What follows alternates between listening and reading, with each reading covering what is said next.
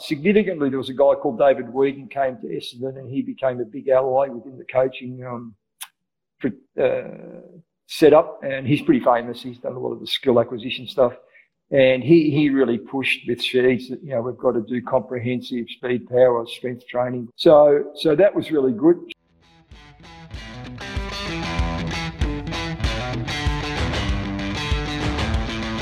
Welcome to the Prepare Like a Pro podcast. Every week I host live chats via our YouTube channel with leaders in the AFL and high performance industries.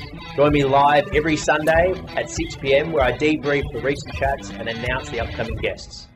We drop an inspiring and educational episode every Monday. If you like the show, please follow us on your favourite podcast app. Thanks for tuning into this episode of the Prepare Like a Pro podcast Bite Size. This clip comes from episode 34 with Loris Bertolacci. How did you start in AFL? Was there a connection within the club, or did you interview for the role? What was the original connection? Oh, no, that was, look, I mean, athletics is still the same. You just offer to coach. You do it for nothing. I did it for nothing for probably 3 years, and you probably wouldn't do it now. So it was like 5-6 days a week going there, reading up everything I could, and obviously I've been a track and field athlete anyway, but I did it for nothing. Probably was huge grounding for me to do it, and obviously I was working with with athletes that were good enough to compete at national titles, and get into those. So it was the real thing. It was pretty fast stuff. And, so that, I mean, it was the 80s, but still net field. My brother-in-law is in his 70s, but he's still coaching at the national level, at the international level, Gus Popolo, and doesn't get a cent for it. Were Essendon ahead of their time because of having track and field guys at the clubs, or were other clubs? It's a good question. Yeah, 100% we were, yeah. Well, it was interesting. Unfortunately, Matt Barber died recently. Matt was the strength and conditioning coach at the Eagles and he was an elite sprint coach, and even when he died, he was still coaching at the highest level, sprinting. So he was at West Coast, I was at Essendon, and then Danny Corcoran came to Essendon in 91, I think, and so we had 3 track and field people, because Danny Corcoran had a track and field background, and he was became the manager, obviously, but he was the fitness advisor. We were doing it together, and Oscar. So we definitely, I think, were ahead of the curve, yeah. And then pretty much right through that whole 90s, and then even the transition from when I left to join in 99. Did it take you a while, like a season or two, to get to get buy-in with that, doing speed power work? Yeah. I didn't get any buy-in from. I didn't get real buy-in from more from the players. Look, it was part-time. It was AFL 87, 88, 89, but it was not real full-time. But significantly, there was a guy called David Whedon came to Essendon, and he became a big ally within the coaching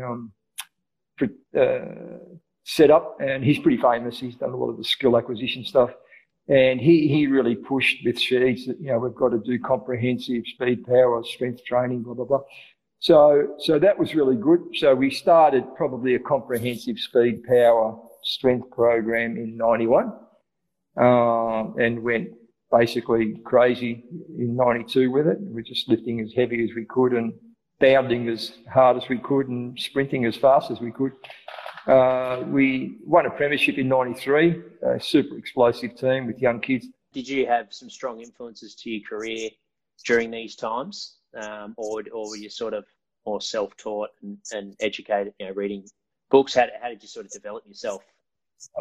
Look, I think I was telling somebody a while ago, on a different sort of history. I was lucky enough to train in Europe twice, and I was literally in the training camps where people like, Bondarchuk and Peter Sheeny and all the greats of periodisation were. I was actually there on the ground with them and training. And that was the late 70s, and there was an explosion of strength and conditioning in the late 70s in Europe, but from the East German, Russian influence.